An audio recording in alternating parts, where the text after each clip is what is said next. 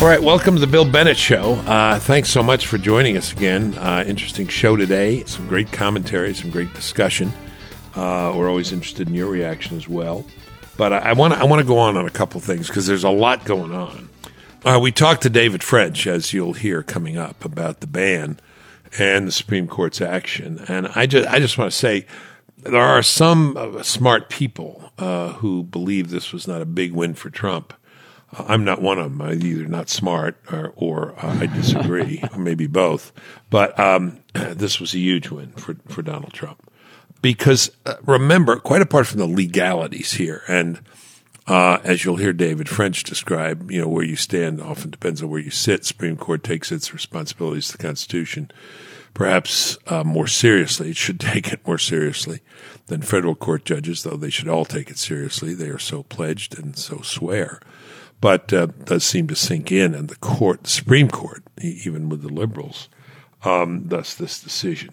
But I want to talk not about the legal aspect, but about, if you will, all the emotion and all the commentary and all the opinions surrounding the ban when it was announced. If you remember when Donald Trump announced this, well, of course, when he said it during the campaign, people went absolutely nuts because he said, we have a problem. We got a temporary stop here on people coming in and until we figure this thing out.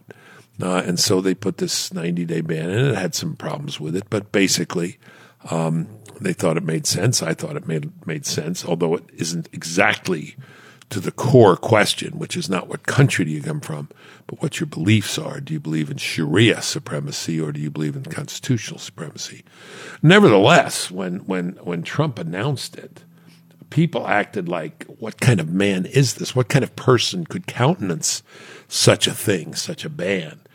Chuck Schumer tried to hold back tears, remember? I mean, he didn't do very well. He was crying, not as much as he did to me when he was my student, and I didn't give him the A+ or A, which would have made him summa cum laude at Harvard rather than just magna. Be grateful for magna, I said. Magna cum laude from Harvard's pretty good. I digress. Anyway, Schumer was crying, saying this executive order was mean-spirited, un-American, and this was reported, the Democrat senator from New York said through tears. It was implemented in a way that created chaos and confusion across the country. The New York Times editorial board said Donald Trump's ban is cowardly and dangerous. Rob Reiner, well-known commentator, comedian, along with liar, racist, misogynist, fool, infantile, sick, narcissist, with the Muslim ban, we can now add heartless and evil to Trump's repertoire. I guess heartless and evil is the Supreme Court as well. And even Harvard law professor Lawrence Tribe told Greta Van Susteren that Trump's executive order is unconstitutional from the top down. Not so, Mr. Tribe, says your former colleague at Harvard Law School, Mr. Breyer, and 8 other justices, unanimous. This is clearly within the powers of the president. You may like the policy, you may not like the policy, but it's within the powers of the president. And it's so clearly constitutional that 9 of them signed on to this. I mean, I find this quite extraordinary, quite a win. It's a big deal. Let's remember this. Let's keep bringing it up and embarrass liberals with this, who said this was the clearest mark that this guy was some kind of satanic figure, some kind of awful, evil, malevolent figure. Am I right, Chris Beach, or not? No, I think you are right. And doesn't this speak to just how powerful the Supreme Court really is? I mean, Yeah. I mean, obviously when President Trump did it, they had no problem attacking him, calling him all sorts of names. But now that the Supreme Court has spoken, you haven't heard much. I don't think we've heard anything from Mr. Tribe, or I don't think Schumer said much about it yet. But I think that just tells you the power, right? It does tell you. You know what they say in baseball? Yeah, there's single A, double A, and triple A, but there's nothing like the majors. Yeah, and this is the majors. Can Supreme Court decisions be challenged? Yeah, Lincoln did, others did, but there is a certain finality to them. Remember in the gay marriage case when they all came down the steps and a lot of air went out of the opposition. I mean, people are still worried about it, and we have the case with the cake, the wedding cake for the gay couple, which is the court's going to hear. Something happened that day that closed that issue off, at least for now. at least for a while. And I think that's what happened. That's what happened here. But the point I want to make is people want to use certain kinds of actions on the part of Trump, a kind of new jurisprudence when it applies to Trump, that if they think it's wrong, if they think it's incorrect, then it's inhumane and unthinkable that one would do it. Well, it's not only thinkable, it's constitutional. And by the way, the Supreme Court did not talk about his extra order commentary. Right, his tweets. And his tweets, and that's interesting too. The Supreme Court doesn't do tweets. Okay, it would be interesting if all the Supreme Court justices started tweeting, wouldn't it? I was supposing everyone starts tweeting, The president's doing it, Why don't we do it? Why not? Anyway, that's on that. Please, though, listen to David French. This is a great discussion. And this is a moment worth pausing over while we all fret about health care. Let's talk about health care. I said on Fox the other day, I was on Outnumbered, that I don't know on this one. Let me just make a couple of observations. I know that Republicans promised to repeal and replace. I know it was at the heart of many elections and campaigns. I still don't think that, except for maybe 25, 30%, 35% of the voting for Trump block, that it was the number one issue. You could check the polls on that, Chris, while I'm talking, but I know it was important to a lot of people, but I don't think it was as important as immigration, aspects of the ban, the economy, jobs. Maybe you could check that out and interrupt me when you get sure. On that. I just don't think it was there. Second, it's easy to say in general you're opposed to it, but now we find it's much harder to say what you're opposed to specifically. Are you opposed to all this Medicaid going out? Are you opposed to pre-existing conditions? Are you opposed to subsidies, et cetera, et cetera, et cetera? These things become harder, more difficult. What am I saying here? That the Republicans shouldn't have taken it up? No, they should have taken it up. They're a big party. They have very conservative people at one side. They have some very moderate people on the other side, and they only have 52, so it's hard to get to yes. It's hard to get to agreement. But what I'm saying is I'm not sure it's the worst thing, except for people who are being beat the heck up by Obamacare, and I take that very seriously. If the Republicans do not find a solution, I'm not sure they will. I put it at, what did I say, 51-49. I can't remember what I said on TV, 51-49. They will do it or won't do it. I can't remember what I said. It's very close anyway. Because I remember it was the president himself, wasn't it, Chris, who said that at one point he said, maybe we should just let this thing go through and then people will know what the Democrats have wrought. That's right. He did say that. And that would be cruel in the sense that you know that people are taking a beating and you can't get your act together enough to take the club away. So people continue to get their beating, but we can stop the beating when it gets to the point where everybody says, oh, gosh, this doesn't work. By the way, I think we're a long way from saying the American people, as 60% of them saying, okay, stop the beating. It's not like it was 5 or 6 years ago. There are now, I think, majorities in favor of Obamacare. Am I right about that? I think you're right about that as well. I think it's about probably 52, 53, 48. It's very close, but they are in favor. Okay. And did you find anything on the base and the priority of issues? Yeah. So in exit polls, the economy was the top issue for voters. Right. Sure. I'm trying to find the exact breakdown, but that was all right. Clearly, by and large, the number one issue. And I think immigration motivated more people more passionately than health care. Now, people who are getting these premiums increased radically and dramatically, they were very strongly motivated. No question about it. You become a single issue candidate when your premium goes from $600 a year to $6,000 a year. But I'm not sure it's the worst thing if Republicans don't come to agreement here. And I don't know how they do come to agreement once you talk about the specifics. Consider the following contrast. Here's Obamacare. Here's the Republicans' effort to put something else in its place. First of all, it's large and complicated, and I will not pretend to this audience, for whom I have the greatest respect and regard, that I understand it. I can't fathom this. It's so complex. It's so complicated. But it's easy to say in general where you stand on it. I'm opposed to it. But when you get into specifics, what are you opposed to and what are you in favor of? For example, well, I'm opposed to government, centered health care. Well, are you really? Are you opposed to Medicare? I'm on Medicare. There are 55 million people on Medicare. There are 70 million people on Medicaid. Now, we've discussed in the past, that Medicaid's a very bad system. A study done in Oregon suggested people who without Medicaid were healthier than people with Medicaid. Nevertheless, people have come to rely on it. And that's the last point I'd make here. Hats off to Ted Cruz, inside joke, the smartest conservative student that Alan Dershowitz ever taught. Should I explain that inside joke? Because you were also one of his students. I'll do it in a minute. Ted Cruz, you remember reading Dr. Seuss and saying over and over again, we have to stop this because if we don't stop it, we'll never be able to pull it back. You remember him saying that or things like that? And, some of us criticized Cruz for being obstructionist in some ways, but he was right. He was right. It's very hard to pull this back, particularly when it becomes an entitlement. And when people are given something and you're now in a position of taking it away, they're not going to take it away. And so if Republicans are ranting against this government takeover of healthcare, but don't want to pull back the government's involvement except for one or two pieces of it, it doesn't look like a very good faith exercise. That's my point. What do you want to say, Chris? Well, were you going to explain the rest of your Cruz joke first? Oh, yeah. I was watching Alan Dershowitz on Fox and Friends. I was about to come on myself, and they were talking about Cruz, and he said he was my student, and he was just about the brightest conservative student I ever had.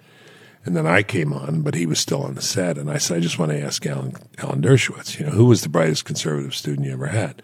Because when you talk to me, you tell me it was I, and when you're talking to other people, you tell them it was Cruz. Now, 2 points. One, this isn't a huge field, first of all, conservative students at Harvard Law School. There weren't a whole ton of us. Yeah. And he said, likes to say it, he said on TV, he said, Bennett came in, he had his right arm up, and he kept it up in the air the whole 3 years he was there asking questions. Well, this was the late 60s, early 70s. I used to say I was the only student in the criminal law class who believed anybody should go to jail. Yeah. There were people who thought nobody should ever go to jail for whatever offense they committed. Anyway, just to say that some people should go to jail made you a conservative. But I don't care. I'll be very happy to be second to Cruz because I'll say it in a quiet voice. Cruz is smarter than I am. Okay. We do an IQ test. I'll bet you I don't know. But who knows more about college football? I do. I was just charting it. I was just charting Saturday by Saturday. We got some great games coming up. That reminds me of our guest list. You know what I'm thinking, right? Oh, I do know what you're thinking. You do know what I'm thinking. Okay, so that's where I am. Let's see what happens. Make a prediction. They going to get something out of the Senate, the Republicans, or not? Are they going to get something that they can agree to, first of all? I think ultimately they will get something. Okay. And it's likely to be pretty watered down, I will say that. Yeah. Is that better than nothing? I think so. I think it's better than nothing. I'm not sure it is. Well, we'll have to see what it is. But I will say with a caveat, I do think that it's not the end of the world if they don't get something for a year, 2 years, maybe 3 years, maybe longer. I don't think it's the end of the world. The American people, one of the things they're most disgusted with Obamacare was the fact that it was rushed through and no one read it. And so for Republicans to do the same thing, I think would put them in a similar position, and people are not going to be happy with that. So I think people will give them some time, some breathing room. So I don't think they have to do something immediately.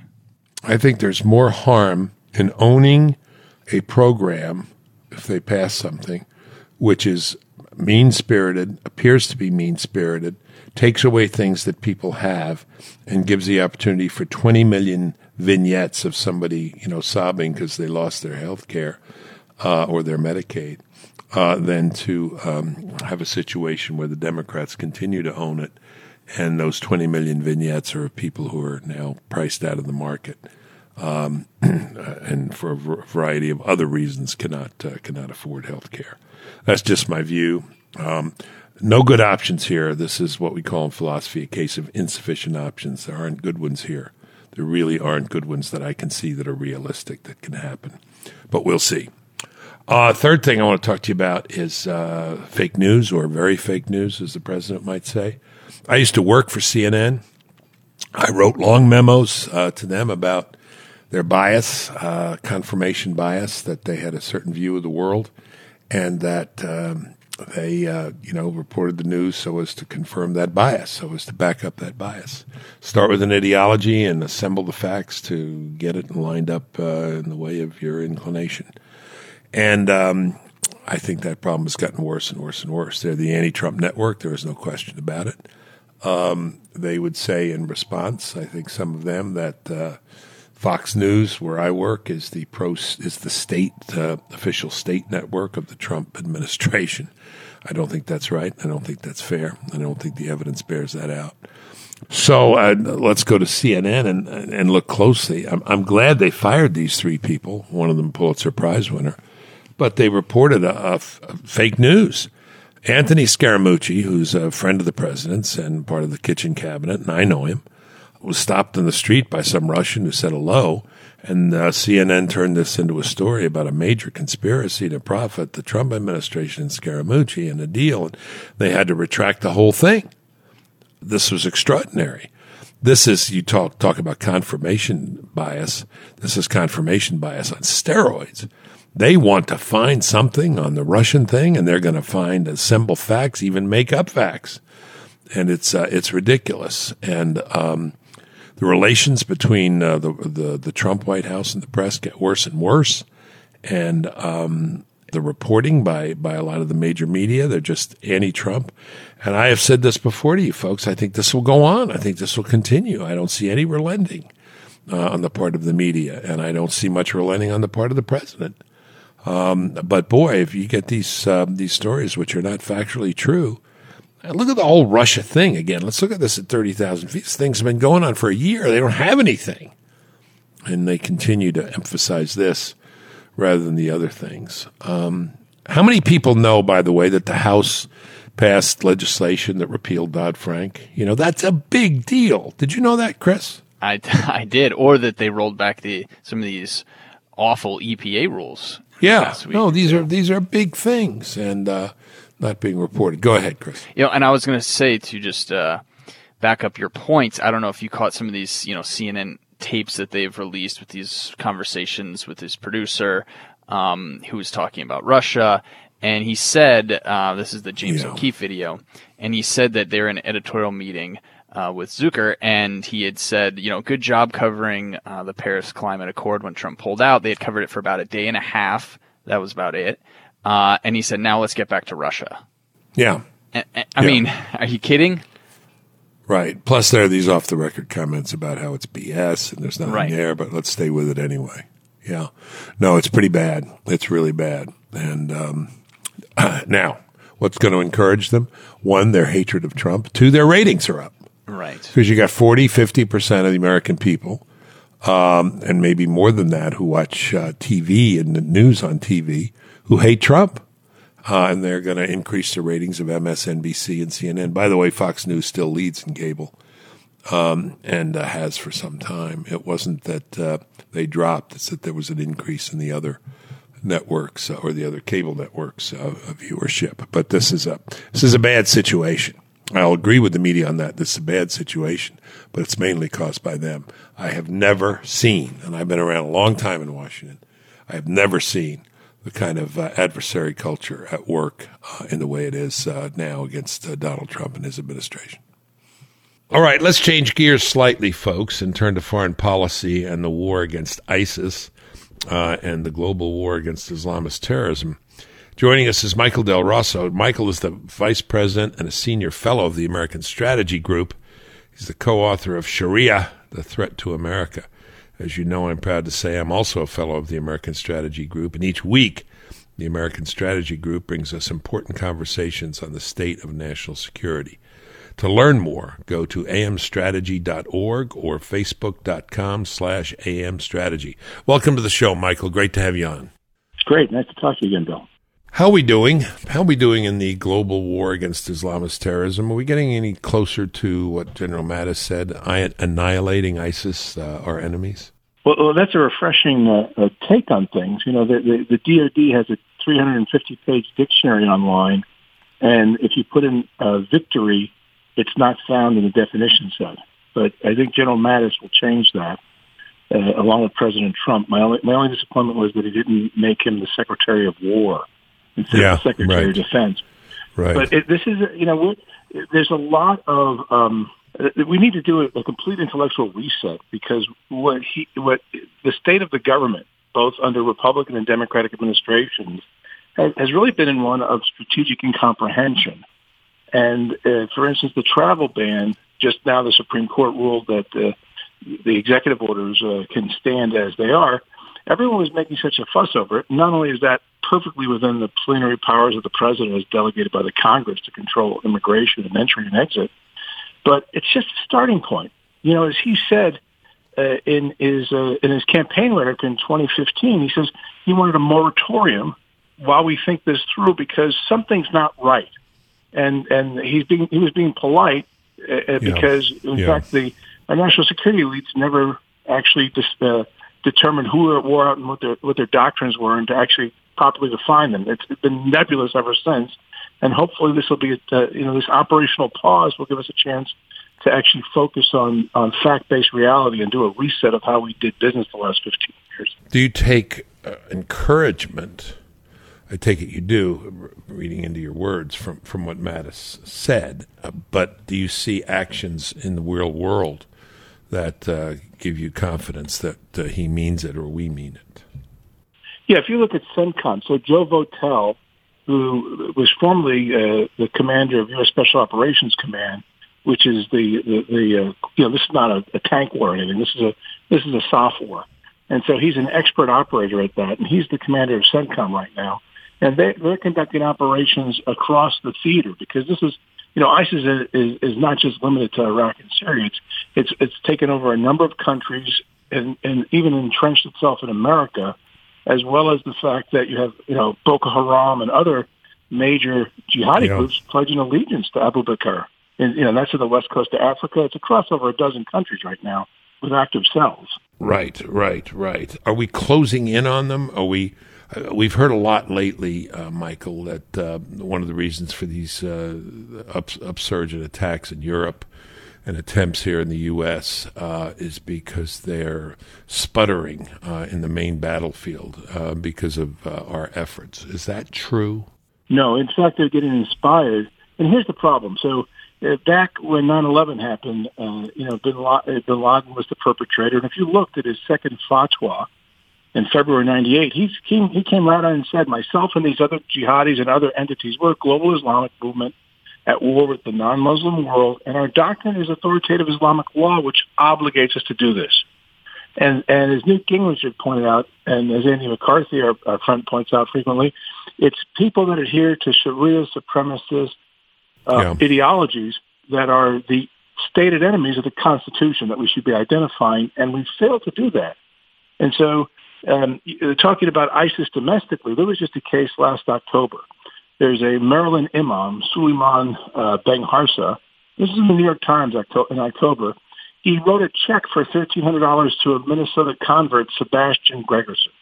Now, for the last couple of years, Imam Ben Harsa has been on his Facebook page and elsewhere preaching for the Islamic State. The guy that he wrote the check to in Minnesota for $1,300 tried to buy hand grenades with it to implement a terrorist attack on behalf of the Islamic State. But when the FBI investigated, they said the guy wrote the check, but he's apparently broken no law because in his checkbook ledger, he said it was for zakat. Now, if anyone went and bought a copy of an Islamic law book, authoritative book published in English in a certified translation like Reliance the Traveler, it says it's obligatory to pay the seventh of the eighth portion of zakat to those engaged in Islamic military operations for whom no salary has been allotted in the Army roster, and even if affluent, so they can buy weapons. Yeah. That's exactly what happened. Now, Andy McCarthy, who's no slouch in prosecuting terrorism cases, said if you collect zakat, that's sufficient cause to open up a criminal investigation for violation of 18 U.S. Code 2339, providing material support to terrorism. And yet, there's Islamic centers across America that collect zakat, And the legal purpose, one of them is to support terrorism. It's an obligatory purpose. And no one does anything about it. So we're vulnerable. We're vulnerable at home. We're vulnerable by our own negligence. And it doesn't matter what country people come from. They can be born in the United States, as we've seen with some of these attacks. The key is what? What they believe? The trigger in the brain? Is that the key? Yeah, and it's not a radicalization. It's more a ideological subversion. If you were raised as a Hitler youth in Nazi Germany, you would be an enemy to the Constitution in America, and we treated them as such. In the Bund in the United States, they were very harsh against it. And I believe his name was Julius Kuhn, who was the Bund leader. I mean, Mayor Fiero LaGuardia, who knew how to handle these things, he sick to the District Attorney Thomas Dewey on the guy, threw him in prison, where he eventually, when he was released, he got thrown in Leavenworth, lost his citizenship. They deported him to Germany after the end of the war, and he got thrown in prison there for what he believed. Is this a function of? I don't want to get you just into areas that I talk about and write about. They say every anthropologist loves his own tribe. I'm pushing you there. Is this because of the weakness of our own system? That is, we don't believe so much what we used to believe. I saw a study the other day you might be interested in, which is kids entering high school who have parents from other countries identify themselves as Mexican-American, German-American, French-American, Canadian-American. When they finish high school, they drop the American part. That rather than being schools being a place where the pot melts and we become more American, we become less American. You know why, because you know what goes on in these schools. But is it the weakness of our system of making people Americans and decent and loyal and loving Americans, loving critics of their country, or is it the strength, the power, the potency of this death ideology of ISIS? It's the former, because what happened is, generations of critical theory have been fully established in all aspects of education. And we're inculcating children to not know what it means to be an American and to not know that there's absolute truth. So, for instance, I was working starting back in 2006 when John Guandola was still in the FBI and stood up the first internal training on the Muslim Brotherhood. And we used to do a 2-week train-the-trainer course, when John was still an active special agent for special agents. And I brought in our friend Ed Erler, who loved it. He would do a whole day of teaching American principles. Because if you don't know what it means to be an American, how are you supposed to know what the threat doctrines are against America? Sure. Let's go to some, because I know you go deep and you go wide. Let's go to some of these battlefields in the world. Tell me, I see nightly reports, or every other night or every other week at least. Mosul. Are we winning in Mosul? Are we pushing them out of Mosul? Well, I tell you, they embedded themselves in the civilian population, and you think you'll have trouble vetting people trying to get into this country. How do you vet, just shameless, cowardly fighters that would stand behind women and children?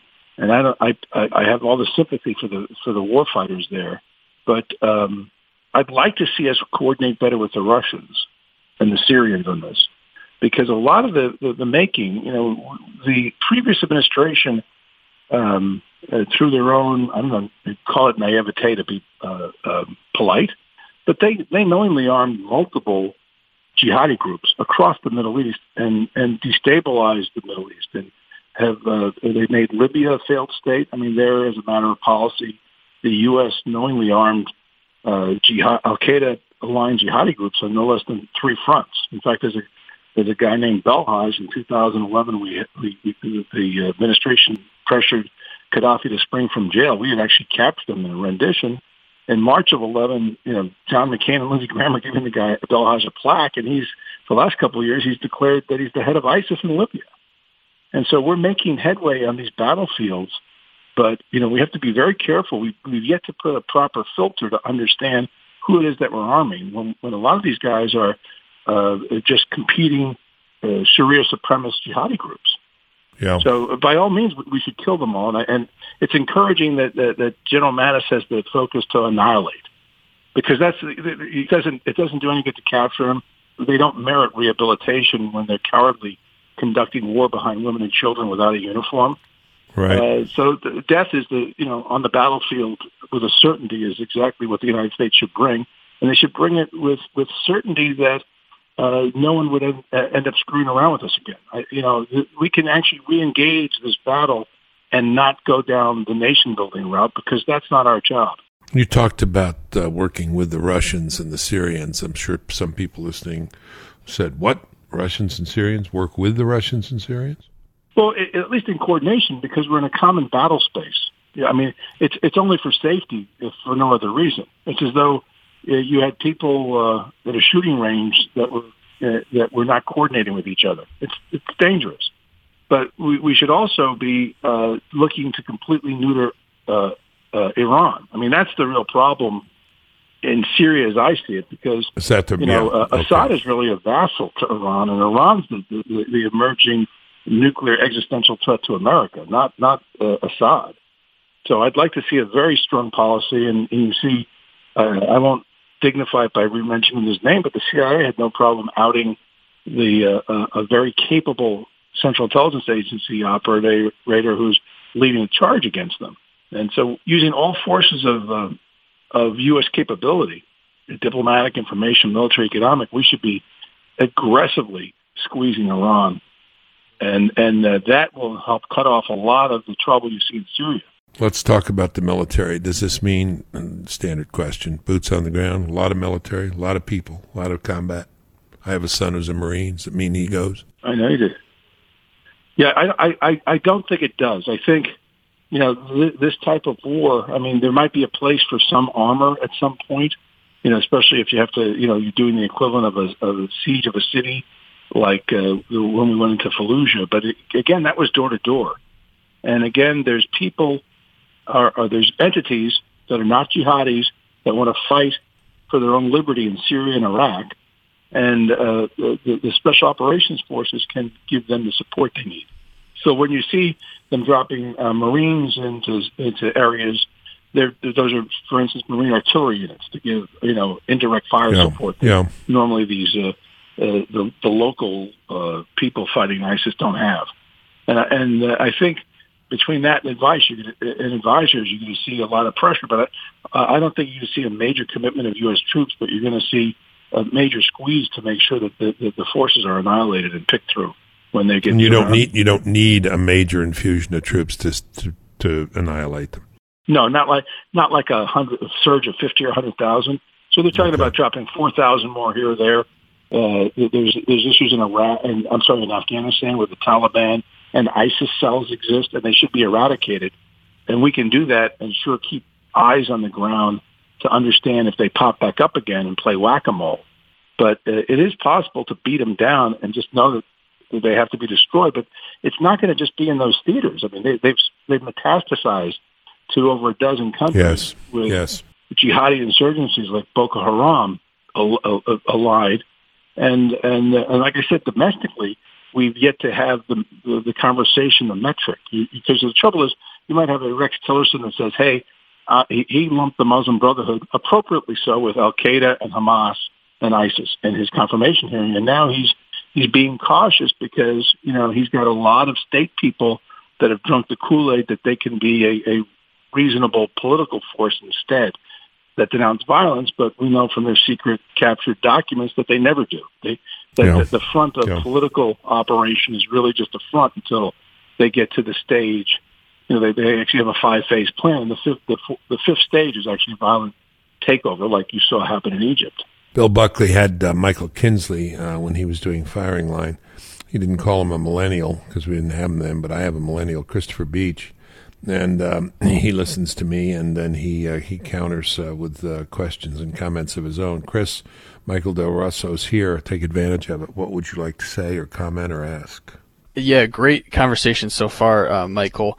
In your opinion, will Europe succumb to this Sharia supremacism? I mean, we've seen this spree of attacks across Europe, and yet it doesn't seem like there has been an urgent response. I think they've sent some more troops, but not the sort of response I think you'd like to see. Will they eventually succumb to this, or can they defeat it? Let me add on to that. One of my other son's teachers, Bernard Lewis, said that in the 21st century, Europe would become Islamized or Islamicized. Yeah, I think, what you hit it on the head before, where their own nationality was denatured. I mean, this is very Gramscian. And Gramsci wrote, Lenin was shocked why the revolution didn't spread throughout the downtrodden peasants of Europe. And Gramsci said it's because they have national identity and they have religion. And the progressives have just spent a century removing that. So you have, cultures in France and England and elsewhere that are postmodern, that there's no absolute truth, and they don't know how to defend themselves. The citizens. The two things sorry, interrupting. The two things they didn't have are losing are religion and. Yeah, Gramsci focused. He said the reason you can't flip the peasant class in a nation just to have a communist revolution is because they actually have a national identity of patriotism, and they have religion, right. And you have to get rid of those two elements in someone's psyche. And so, if you look at the youth today and what the university and the K through 12 system produces, it does exactly that. Yeah. And so, and that happened across Europe much more severely than us. I mean, here in America, the progressives had a tougher nut in that we were a people that believed the government existed by our consent. That wasn't the tradition or the philosophy in Europe, but they made headways here as well. No religion, no nationality, and there's another thing they seem to be lacking, and that's children. That too, yes. Yeah, I mean that but matters. Not the hijra. That is an actual strategy of the global Islamic movement. Yeah. I'm looking for a number. You may know who has it, but average French family of that's been French and ethnically for hundreds of years, what their reproduction rate is compared to the Islamists who have moved into France. I'll bet it's like I don't think they're 3 or 4 to 1. No, Italy isn't. And I think France is about close to that. Chris, anything else you want? No, that was great. That answered my question. Okay, Michael, thank you very much. This was a great debut, and we appreciate it, and we'd love to call on you again. Thank you, Michael Del Rosso. Anytime. Have a great day. And hi to my mom, Mickey Del Rosso. Hey, Mickey. She's a big listener. Hi, Mom. How are you, Mom? Thank you very much. She's a great cook, too. Thank you. Bye-bye. You're listening to The Bill Bennett Show. Welcome back, folks. David French is our guest. He's an attorney and a senior writer for National Review, as well as a senior fellow at the National Review Institute. Yeah, it gets better and better. An attorney, it's okay. Senior writer, a little better. Senior fellow at the National Review Institute, and best of all, former major in the United States Army, and he was deployed in Iraq, and we thank you for your service to our country. David, thank you very much. Oh, my privilege. Let's talk about this Supreme Court. Do I call it a decision or action? It's a Supreme Court ruling, certainly. It's a ruling. It's a ruling. Okay, it is a ruling. Was really quite remarkable, quite stunning. You think it is a positive, a strong positive for the president and the country? Oh, I think it's an unambiguously strong positive for the president. I mean, let's review what happened here. I mean, first, the Supreme Court reinstated the vast majority of and we'll use the term travel ban, but it's really a temporary pause in immigration from select countries and a temporary pause in refugee admission. But it reinstated the vast bulk of the president's executive order.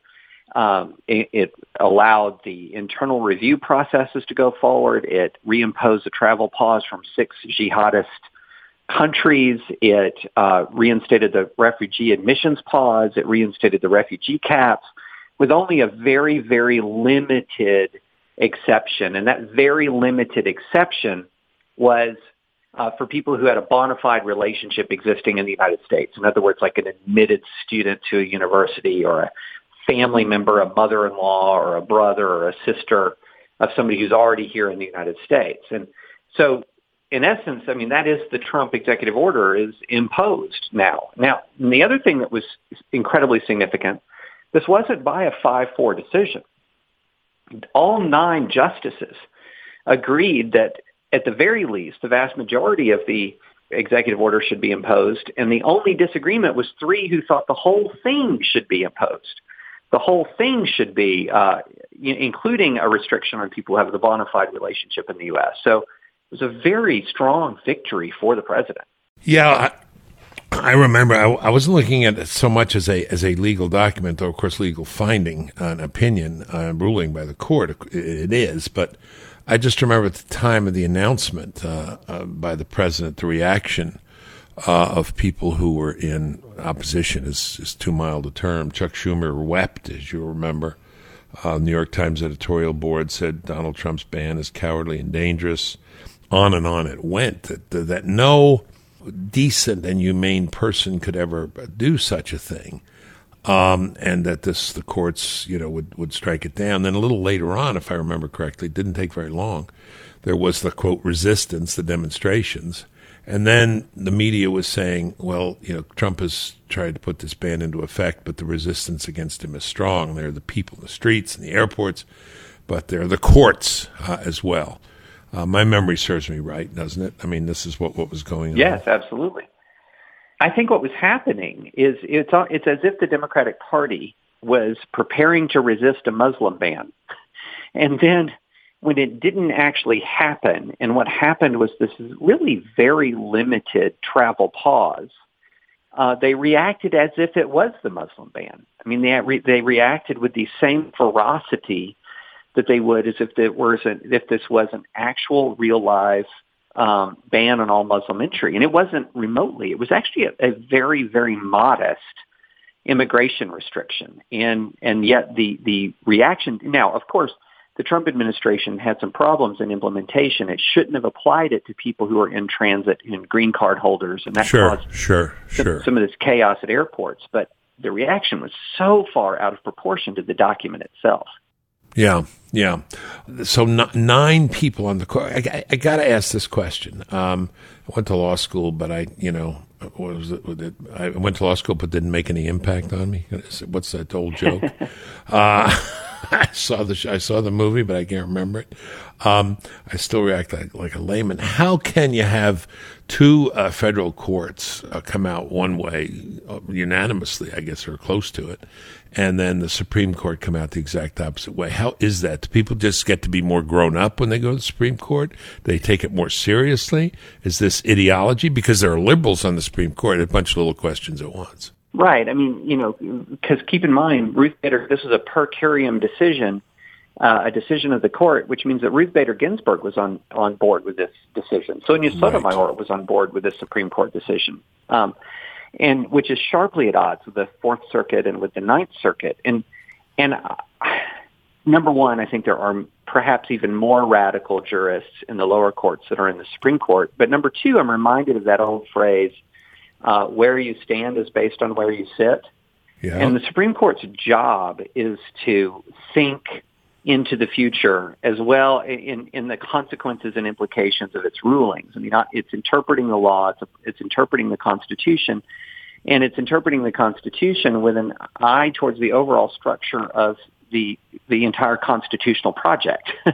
And in this circumstance, I can't help but think that even some of these liberal justices looked and said, these lower court decisions so thoroughly usurped the power of the executive and the power of Congress that this would have extraordinarily negative consequences, not just for a Trump administration, which I guarantee you multiple members of that court don't have any regard for, but for every administration going forward, because this was a tremendous judicial usurpation of power in these lower courts. And so I was pleased, but not entirely surprised that the Chief Justice was able to get the kind of consensus that he did here. Yeah, I was too. Does that mean, excuse me, but the course of study I did take seriously was my philosophy degree, so this is kind of one of those odd philosopher questions. If where you stand depends upon where you sit, would some of those justices who are in the lower courts who found vociferously against Trump were on the Supreme Court, they would have come out a different way because of where they were sitting? Yeah, I think it's entirely possible. Okay. I really do. I mean, it's, we can't know for certain. Yeah, we can't know for sure.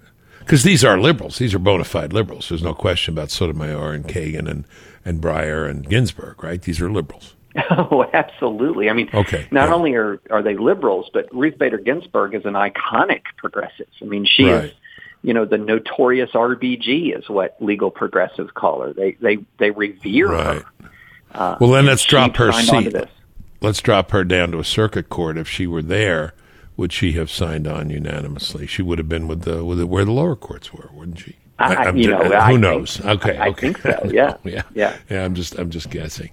When this came out, I read and I watched TV and saw a lot of the liberals saying, "No, there's no question this is a victory for Trump." It seemed almost unanimous, except in the opinion of someone whose views I esteem. I imagine you do too, and that's Andy McCarthy.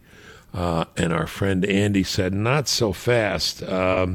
The positive part of the court's order, which narrows the stay, is the part you don't see. But he said we can't celebrate because there are many problems with it. Let me cite some of the problems that he says. First of all, these special relationships that we were talking about, what you call the bona fide relationships, he seems to think there are, quote, a lot of them, or at least potentially a lot of them, or that this is rife with mischief, that all sorts of people are going to claim a special relationship. First thing I heard from a friend of mine coming from the academy, as I do, he said, university is going to admit all these people, all the refugees. Not such a stretch for universities to admit anybody who's got a Pell Grant. But I mean, right. This is rife with mischief. Fair point? What would you say to it? Look, anything that Andy writes, I take very, very seriously. Right. He's brilliant. He knows the law backwards and forwards. The one thing that there's a couple of things I'd say. Number one, the court itself, I think, foresaw the potential problems and so tried to lay out the parameters and said, look, if you're a university, you can't admit someone into this country just for the purpose of evading the executive order. And when we talk about relationships, we're talking about people like a mother-in-law or a close family relation. So it's not as if you can have sort of a Libyan in the United States who says, well, I need my fourth cousin in the country. And so they tried to lay some order down in that way.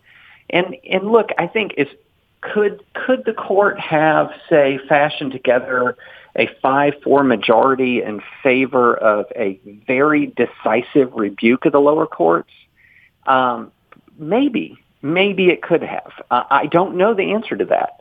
But what they did do, what the Chief Justice was able to do, was cobble together all 9 judges for a decision that was notable for something that I think is easy to overlook. It did not at all deal with Trump campaign statements. Because recall, at least in lower courts, right. that had been a very big part of the decision. And what did the court do? Instead, it looked at the language of the statutes and it examined the power of the presidency. And it noted very clearly that when the president is dealing with these people from nations, jihadist infested nations, and that have no connection to the United States, that the power of the president was at its apex. So the decision actually went back to first principles, and it unrung the bell in a way. These lower court decisions no longer have the force that they used to have. And could it have been, in theory, could you cobble together their 5-4 for something even more decisive? Maybe. I don't know where Justice Kennedy would come down. But when you get all 9 and you get the vast majority of the travel ban imposed, I call that a very strong win. McCarthy connects that point to another point. Maybe you've just spoken to it. That is, this will, because of the exceptions, the bona fide relationship business, this will encourage forum shopping. That is, for people to go back to these lower courts and look for that same decision. Well, yeah, that's a possibility. However, there's another thing that's working right here against that, and that is the clock. Because if the administration is on its game, and if the Department of Homeland Security is on its game, what they're going to do now is they're going to use the pause that they have to then formulate and implement a more permanent policy. In the instant that more permanent policy is implemented, it supersedes these executive orders. And so once that more permanent policy is implemented, that's going to be the subject. That will be the issue, not this court ruling. And I hope and expect that they're doing that. All right, and that takes me to my last 2 questions, David French.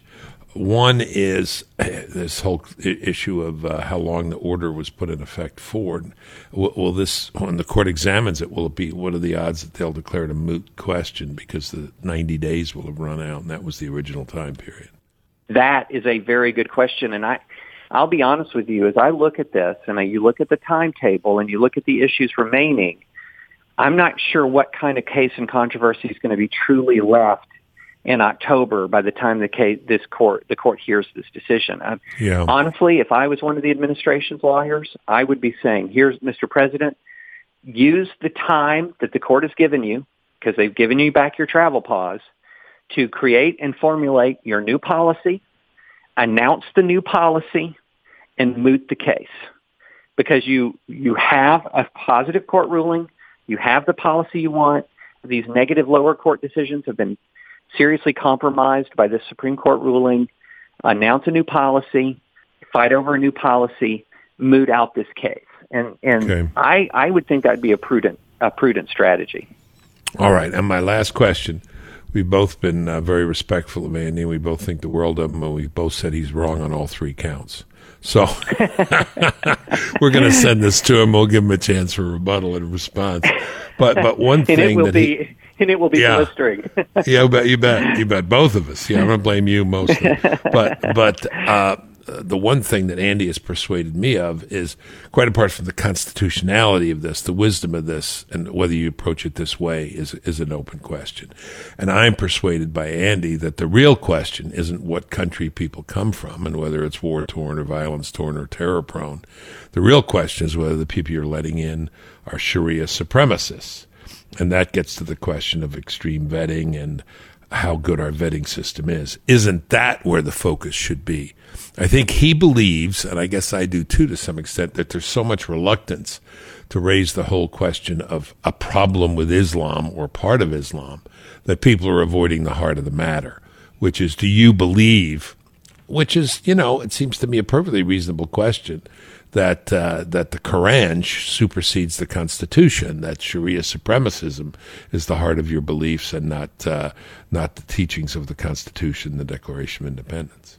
That on that point, I'm in absolute agreement with Andy. I mean, I think I have maybe a little bit more sympathy towards these country-specific rulings or these orders because the countries are so problematic. I mean, when you're talking about Iran, you're talking about a country that has been, in essence, in a state of war with the United States since 1979. I mean, Libya is torn apart by jihadist militias. Yemen is barely a functioning state. I mean, so I can understand why you would single out specific countries, but I think the problem is so much deeper than, look, we have some failing states or some jihadist states. There is an ideology that exists that is incompatible. It's utterly incompatible with an American constitutional republic. And how do we screen to keep those people out? And I don't think the Trump administration has exhibited the will to do that.